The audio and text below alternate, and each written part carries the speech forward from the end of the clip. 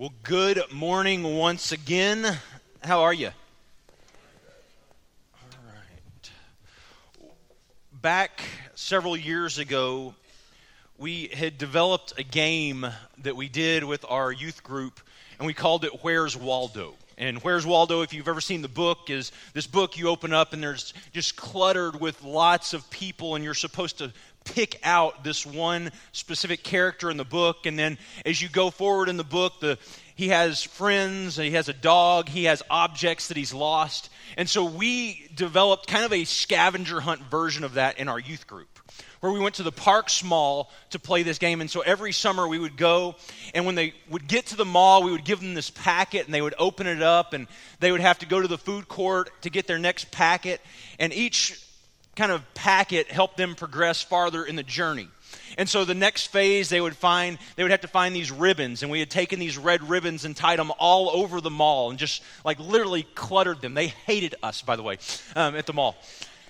And they would have to find them, and once they found 20 of them, they could get their next clue, and they would open their packet, and there was a person they had to find in the Parks Mall. And so you have these teenagers in groups running around through the mall. And about halfway through this, I get a phone call. And one of my students says, yes, the police have us lined up against the wall at gunpoint. Not really at gunpoint, I'm joking. They have us lined up against the wall. And so I said, okay. And then the policeman interrupts the kid and says, let me talk to him. He said, sir, I have some of your kids down here in the mall. And so I go down to the mall, and when I get there, and by the way, just a second, I might have some 13-year-old boy moments this morning with my voice. So if I do, just bear with me. But as I get there are two groups of 5 or 6 kids lined up against the wall in the mall. And there's like 3 policemen standing with their arms crossed just staring at them. And I'm thinking in my head as I get there, like, this is not how I picture this game going. And what we found out is earlier in the day, there was a group of teenagers that were walking through the mall, rushed a store, stole a bunch of stuff, and ran out. And so security was like on really high alert.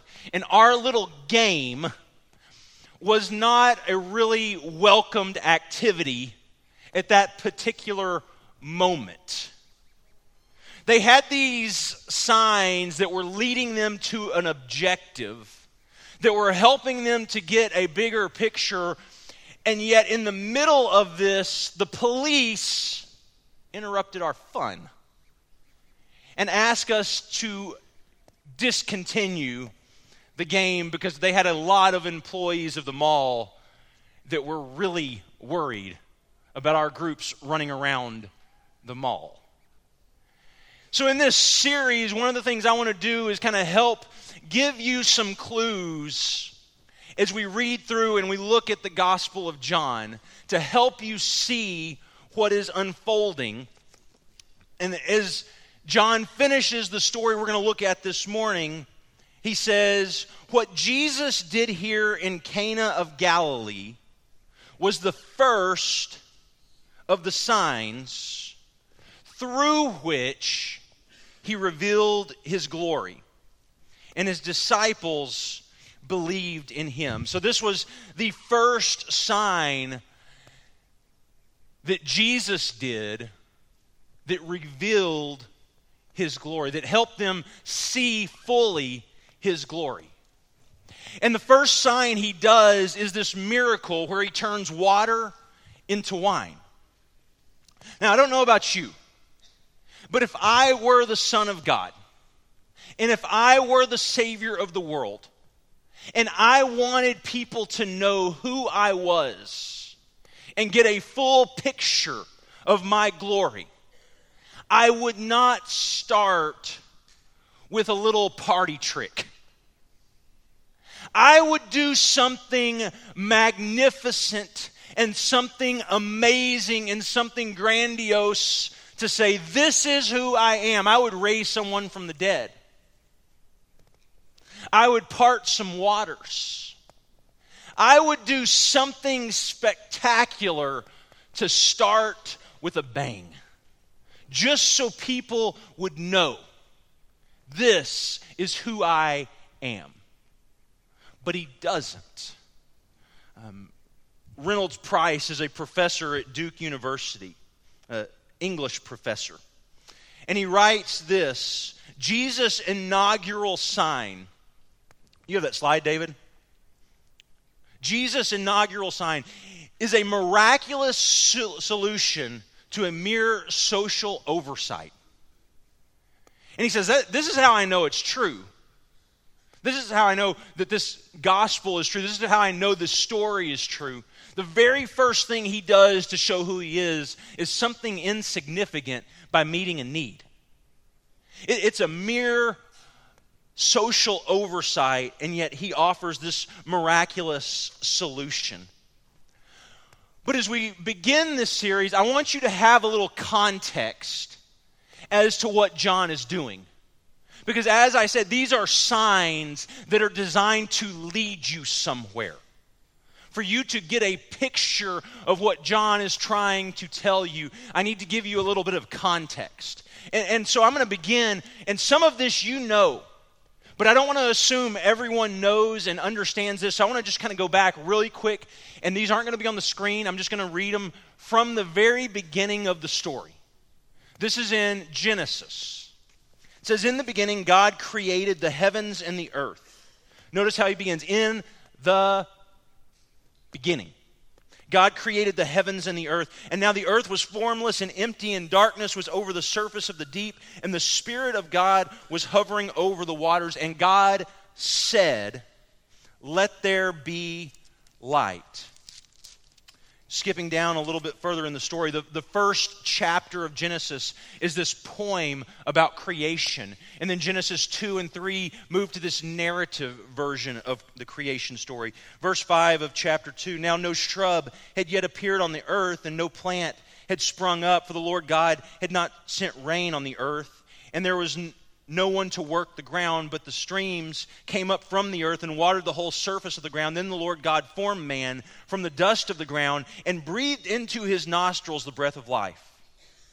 And the man became a living being. A little later in the story, he says, and the Lord God took the man, and he put him in the Garden of Eden to work it and take care of it. And then he realizes that it's not good for man to be alone. And he says, then the Lord God made woman from a rib he had taken out of man and brought her to the man. And he said, this is now bone of my bones and flesh of my flesh. She shall be called woman, for she was taken out of man. And that is why a man leaves his father and mother and is united to his wife, and they become one flesh. Adam and his wife were both naked, and they felt no shame. And then, as you know in the story, it turns. They have communion with God. They're one. They become one flesh. And then sin enters the picture. And after they've sinned, after they've had this confrontation with God, it says, so the Lord banished them from the Garden of Eden to work the ground from which they were taken. And he drove the man out. And he placed on the east side of the Garden of Eden cherubim with a flaming sword flashing back and forth to guard the way to the tree of life. And so this is the creation account from Genesis and how the story begins. God speaks and the world is created. God, through his word, is creating the world. God, through his word, is creating the world. And then sin enters the picture. And with sin comes nakedness and vulnerability and shame and this separation from God. And then God begins this movement with this nation that he calls and that he loves and he shares with, and he gives them a purpose, and yet even though they have a purpose, they seem to get distracted from that purpose. And then he gives them the law, and even though they have the law, they're still disobedient to the law. It's interesting that in the beginning, God creates the world from his word, but man reshapes the world through disobedience to his word. This is how the story begins. And so John begins his story in a very similar way. In the first chapter, John begins his story this way. In the beginning. Sound familiar? The exact same way Genesis begins, John begins. In the beginning was the Word, and the Word was with God, and the Word was God. He was with God in the beginning, and through him all things were made, and without him nothing was made that has been made. And in him was life, and that life was the light of all mankind. The light shines in the darkness, and the darkness has not overcome it. And skipping down to verse 14. The Word became flesh and made his dwelling among us, and we have seen his glory, the glory of the one and only Son, who came from the Father, full of grace and truth. God is again creating the world through his Word. In the beginning, God speaks, and the world is created. And the world seems to go in an unhealthy direction because sin has entered into the picture. And then John, as he's writing his gospel, tells you about this God who is recreating the world through his Word. Because his Word has become flesh and made its dwelling among us. So this is the context that John is writing his story. And he wants you to see there is a new world that is being created right here in the midst of this old world that is passing away. There is this new world that is being shaped and formed by the Word. Because what we learn is words have the capacity to reshape worlds. You know this. You might not ever say it like this, but you understand this. Because there are times when you are having a great day or a great season of life, and someone can say something to you that totally sends your world into a downward spiral. Like everything was fine and someone spoke to you words that were discouraging or hurtful. And then all of a sudden you have gone from this place where you were feeling great about everything to this place where you're hurting and questioning and wondering. But words can also create a positive world. Because you can have those moments where you're struggling and where you're hurting, and someone can speak a word to you, and that word has the capacity and the ability to lift you up, to let you see things that you've never seen before, to help you when you're hurting, to give strength to you when you feel weak. Those words have the capacity to reshape worlds. And so John begins his story just like the Genesis writer in his account. In the beginning, God, through his Word, is creating the world. And so it's this context that John is writing, and he begins with this story about the Word, because words are powerful tools. And he wants to tell you about these signs, and there's 7 of them that happen as this progresses. He wants to tell you about these signs because these signs are pointing you towards a new world. I mean, that's what signs do, correct? You're driving down the highway, and there are speed limit signs that help you govern the speed that you're driving and help you to know how fast you should be going. And there are signs that tell you, hey, there are historical landmarks to the side. There are signs that tell you, hey, this is the town you are in. or this is the town you are coming to, and this is how far it is. And so as we walk through these 7 signs, I want you to notice some things along the way. I want you to notice the characters. I want you to notice the time.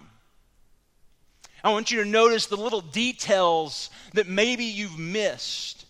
Because all of these stories and all of these signs take place within this context of an old world. The story we're going to look at this morning takes place at a wedding. The next story takes place at a temple, a rabbi in Jerusalem, a well in Samaria, on the Sabbath, the Passover, the tabernacle, and then the festival of dedication, which today is called Hanukkah, or the Festival of Lights. These stories, these signs, these miracles all happen within a context. And he wants you to see these events, this social structure, through new eyes. Have you ever been driving one direction that you drive all the time? You always go the same direction, but then for some reason you go a different direction another time, and you begin to notice things going the other way that you had never seen before because you're looking at it from a new direction. That's what John is trying to help these people do. I know you know about the temple, and I know you know about the rabbinical system, and I know you know about the tabernacle, I know you know about Passover, but I want you to see these from a different direction. I want you to understand what is happening and what these signs mean. And so the very first sign that he talks about happens at a wedding. And it answers several questions for us. 3 questions in particular. 1, who Jesus came to be, what Jesus came to do, and what does Jesus have to offer. It's the story of water to wine that answers these questions so potently and so powerfully. Here's who Jesus came to be. Here's what Jesus came to do. Here's what Jesus has to offer. And so this wedding feast, this banquet, takes place. And there's really 2 levels of the story. There's the simplistic level of Jesus provides a need that was not being met. They were out of wine at this wedding, and he gives them wine to drink. And not only does he give them wine, he gives them the best wine. He helps the party continue. But in this story, there's a deeper level. So verse 7 of chapter 2, Jesus said to the servants, "Fill the jars with water." So they filled them to the brim. And he told them, "Now draw out and take it to the master of the banquet. Draw some out and take it to the master of the banquet." They did so. And the master of the banquet tasted the water that had been turned to wine, and he did not realize where it had come from, though the servants who had drawn out the water knew. Then he called the bridegroom aside and said, "Everyone brings out the choice wine first, and then the cheaper wine after the guests have had too much to drink, but you have saved the best till now." And so the story revolves around some traditions and practices. And I don't want to get real bogged down in all of the cultural nuances of a wedding during first century Israel. But this person that receives the wine is the master of the banquet. And basically, the master of the banquet is what we would call today like the master of ceremonies. They're the person who is hired to come in and keep the party going, to bring life to it, to bring excitement, to bring enthusiasm. If you want a great picture, Burt Brack. Hair and all, okay? He's the person that we bring in, and we want him to bring life to the party. We want him to bring life and enthusiasm. And if things die, if the wedding doesn't continue to have this excitement and this life, then it's on him. It's his fault. Not Burke, the master of the banquet. And they've run out of wine. They've run out, and now the party could die. The party could be over. And so Jesus has these servants draw water, takes it to the master of the banquet. They taste it. And they realize that this is the best wine, and He's saved the best wine until the end. See, Jesus came to be the master of the banquet. He came to provide what was needed. He came to provide life for the party. And as we read this morning in Isaiah 25, that there is this feast on that day, and it's described so often as this place where we will feast, where we will celebrate, where we will eat together. Isaiah says, taste and see that the Lord is good. It's always described in this setting of a banquet. And you have this banquet in first century Israel that is dying out and the wine is gone, and yet Jesus steps into the picture because He came to be the master of the banquet, and He provides exactly what is needed to give life to the party. He comes to provide exactly what was needed. Jesus came to be the master of the banquet. But if you go back earlier in the story, it says, on the third day, a wedding took place in Cana of Galilee. Jesus' mother was there, and Jesus and His disciples had also been invited to the wedding. And when the wine was gone, Jesus' mother said to Him, they have no more wine. Woman, why do you involve me? Jesus replied, my hour has not yet come. Last week my wife asked me to change Kaylee's diaper, and I quoted the scripture to her.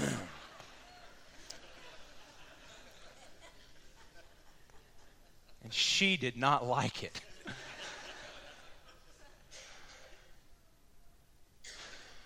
So there's this wedding, and they're out of wine, and Jesus' mother has this request. Jesus, they're out. Can you do something to fix the problem? And His response to His mother seems a little bit short, doesn't it? Woman, why do you involve me in these things? My hour has not yet come. And most of the time we read that and we think, well, what does He mean, my hour has not yet come? There's a couple of things I think on Jesus' mind. And I think they're things that are pretty natural to understand. Because when you go to a wedding, one of the things that's probably on your mind is your wedding. If you were married and you're watching other people get married, you tend to think back to your wedding, right? You think about the day that you entered into these vows, into this commitment, into this covenant. You think about what it was like for you. If you're going to get married and you're engaged, you think, here's what I want my wedding. I don't want to do that. I definitely want to do that.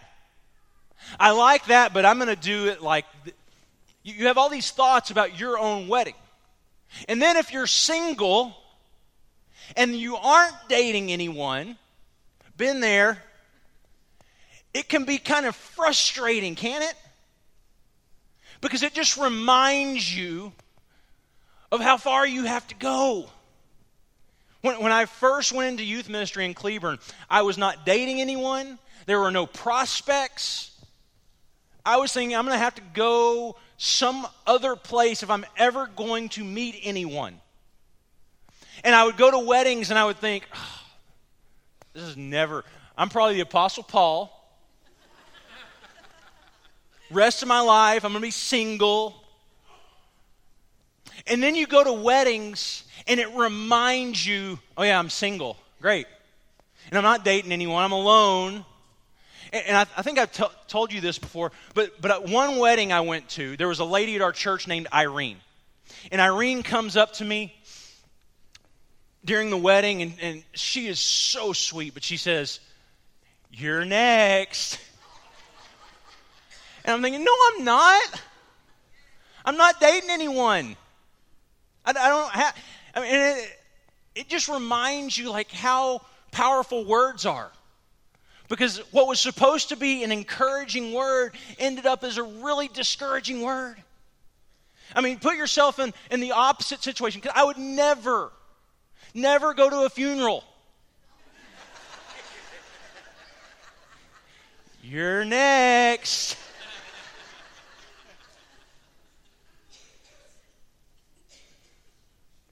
But what is on Jesus' mind is his wedding.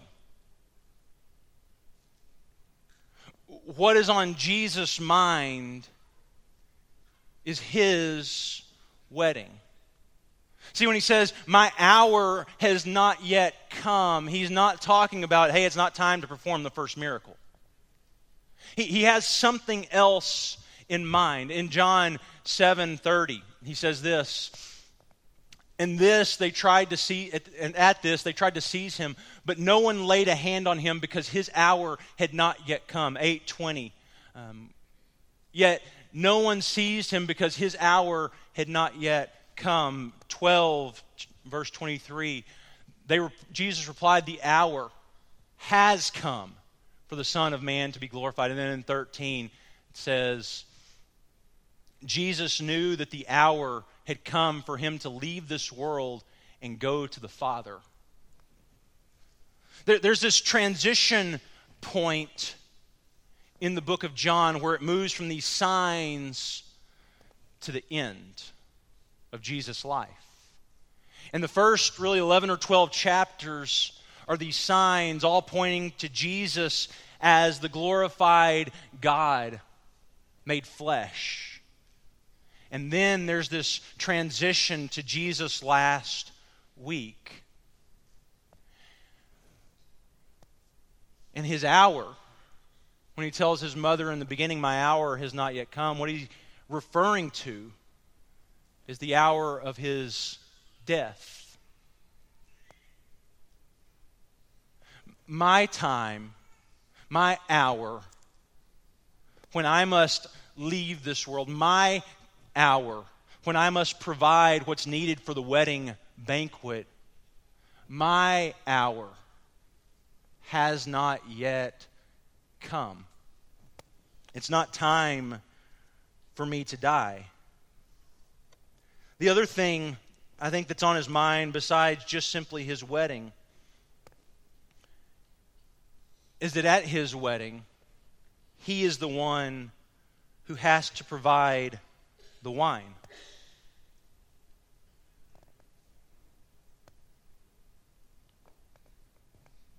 See, my hour has not yet come. Is Jesus saying, well, at the end, I'm going to provide the wine for the banquet. I'm going to provide the wine for the feast, but that hour has not come. I will provide what's needed for this wedding banquet. I will provide what's needed for the consummation of this new world. This new world that's going to be created in the midst of this old world that's dying away. This old world with its systems and with its signs, with the tabernacle and the festival of dedication and the Passover and this wedding feast. The time will come when I need to provide the wine for my wedding. But that hour has not yet come. And as this transition takes place, the setting of the book of John changes. See, in the beginning, God created the heavens and the earth, and He did it through His Word. And then He took man and He placed him in the garden to work it and to take care of it. And so John wants you to understand this. In John 15:1, he says, I am the true vine. My Father is the gardener. Then a little further down in the story in verse 18, when he had finished praying, Jesus left with his disciples and crossed the Kidron Valley. On the other side, there was a garden. And he and his disciples went into it. And then Jesus dies. He's on the cross, he's buried. And at the place where Jesus was crucified, there was a garden. And in the garden, a new tomb which no one had ever been laid. And then after the resurrection, he asked her, woman, why are you crying? Who is it you are looking for? Thinking he was the gardener. She said, sir, if you have carried him away, tell me where you have put him, and I will go and get him. The context of the story, the location of the story changes. Because God is creating a new world from His Word. He needs us to get back to the garden. And as the garden story begins, you have Jesus betraying the Word. And in that garden, there is sin and vulnerability and nakedness and shame and betrayal and hurt and death. But out of that garden, God breathes into His Word the breath of life once again. And what was once dead is now alive. What was once dead is brought back to life as God breathes life into His Word. And His Word once again lives. See, Jesus walks through the hour of His death to provide wine for the wedding. And this wedding was the consummation of a whole new world. And in this old world, what you used to make yourself clean was the ceremonial washing. This water that was taken, that was turned to wine, comes from these containers that were used to make people ceremonially clean. But this new wine would not just cleanse the outside, but it would purify the inside as well. And it wouldn't be something you had to keep continuing to come back to year after year, week after week, day after day, that it was done continually and completely. See, in the story, we understand that a wedding has a purpose. A wedding is where two become one. And in this wedding, what we're incapable of doing, joining ourselves to God, Jesus does. What we cannot do, become one with God in His flesh. John says, in the beginning, the Word became flesh and made its dwelling among us. See, we could not take on God's flesh to become one with Him. And so He took on our flesh. And He entered back into the broken garden to redeem it and renew it and restore it. He entered back into the brokenness of this world to create a new world. He entered into the garden that had gone bad and entered into the garden to make it new. He came to redeem. He came to provide this feast. See, they're drinking at this celebration the cup of celebration. And Jesus knows that when His hour comes, He'll have to drink the cup of sorrow in the midst of celebration so that you and I can drink the cup of celebration in the midst of sorrow. And that's what Jesus offers. He offers an invitation to a feast. He offers an invitation to a banquet. He offers an invitation to a wedding. And in this wedding, the two are going to become one.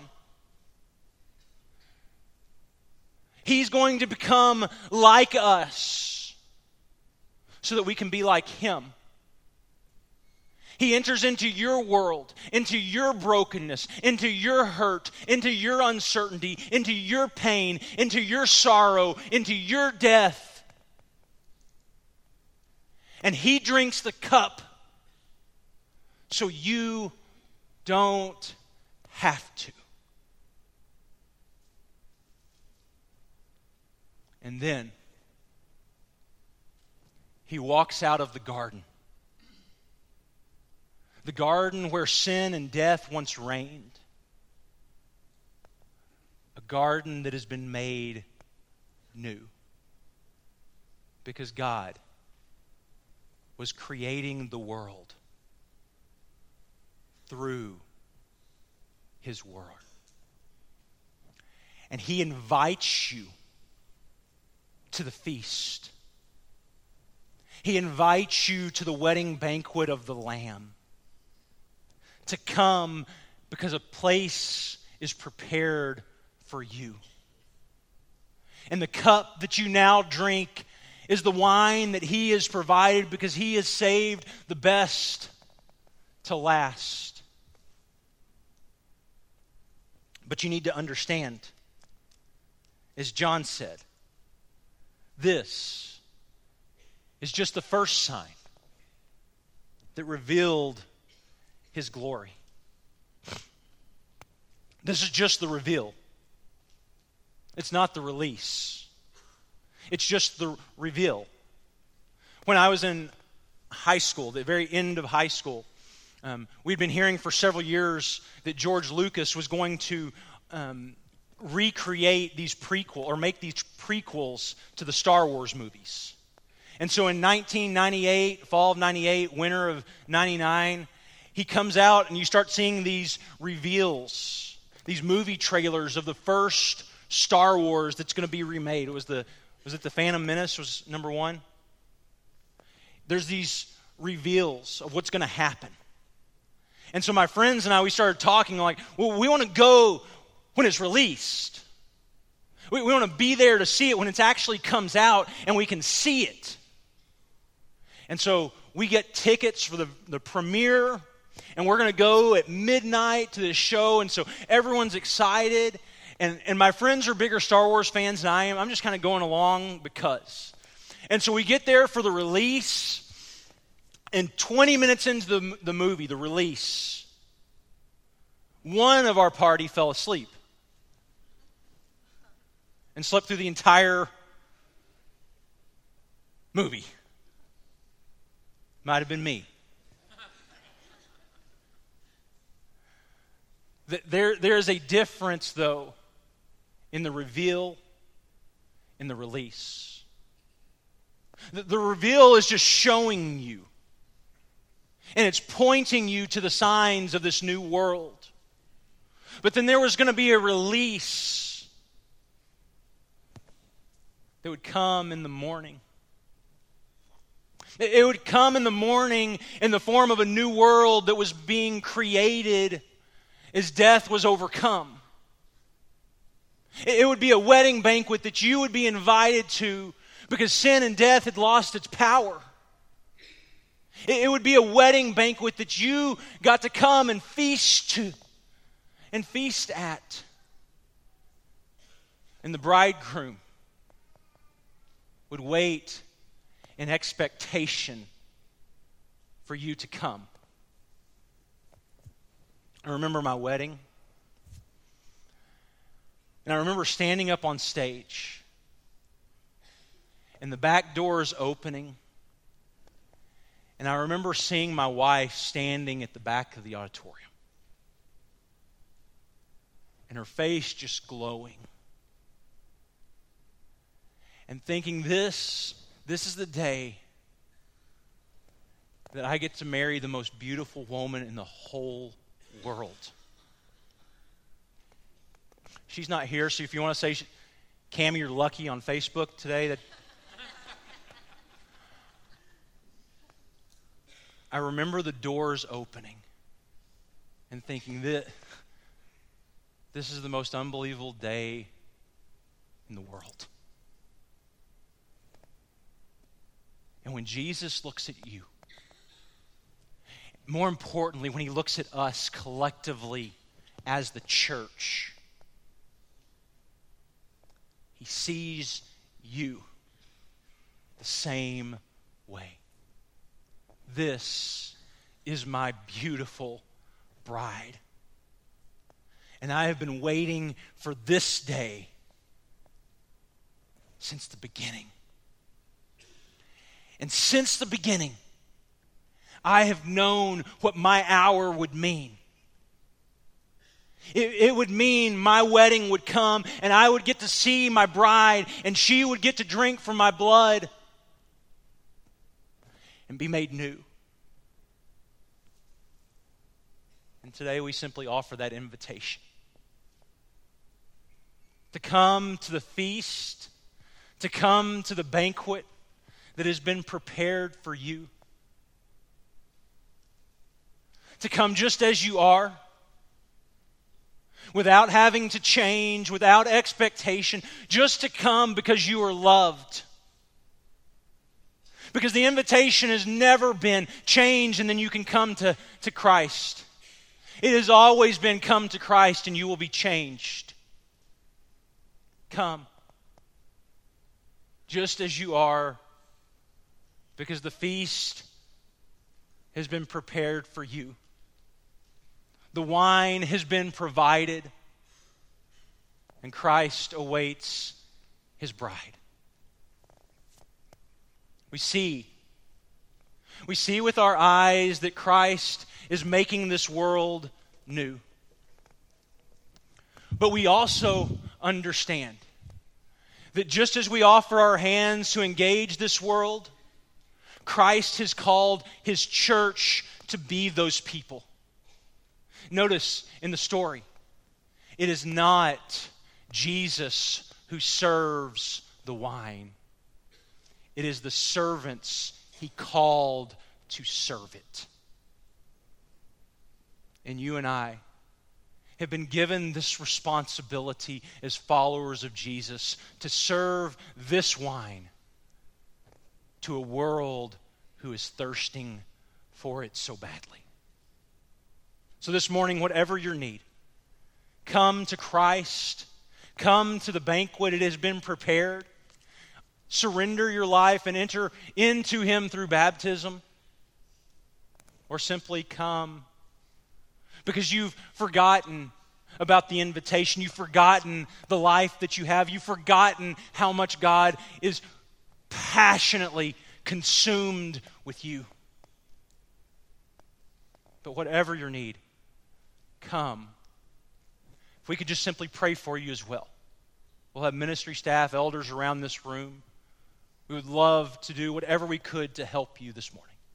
So come while we stand.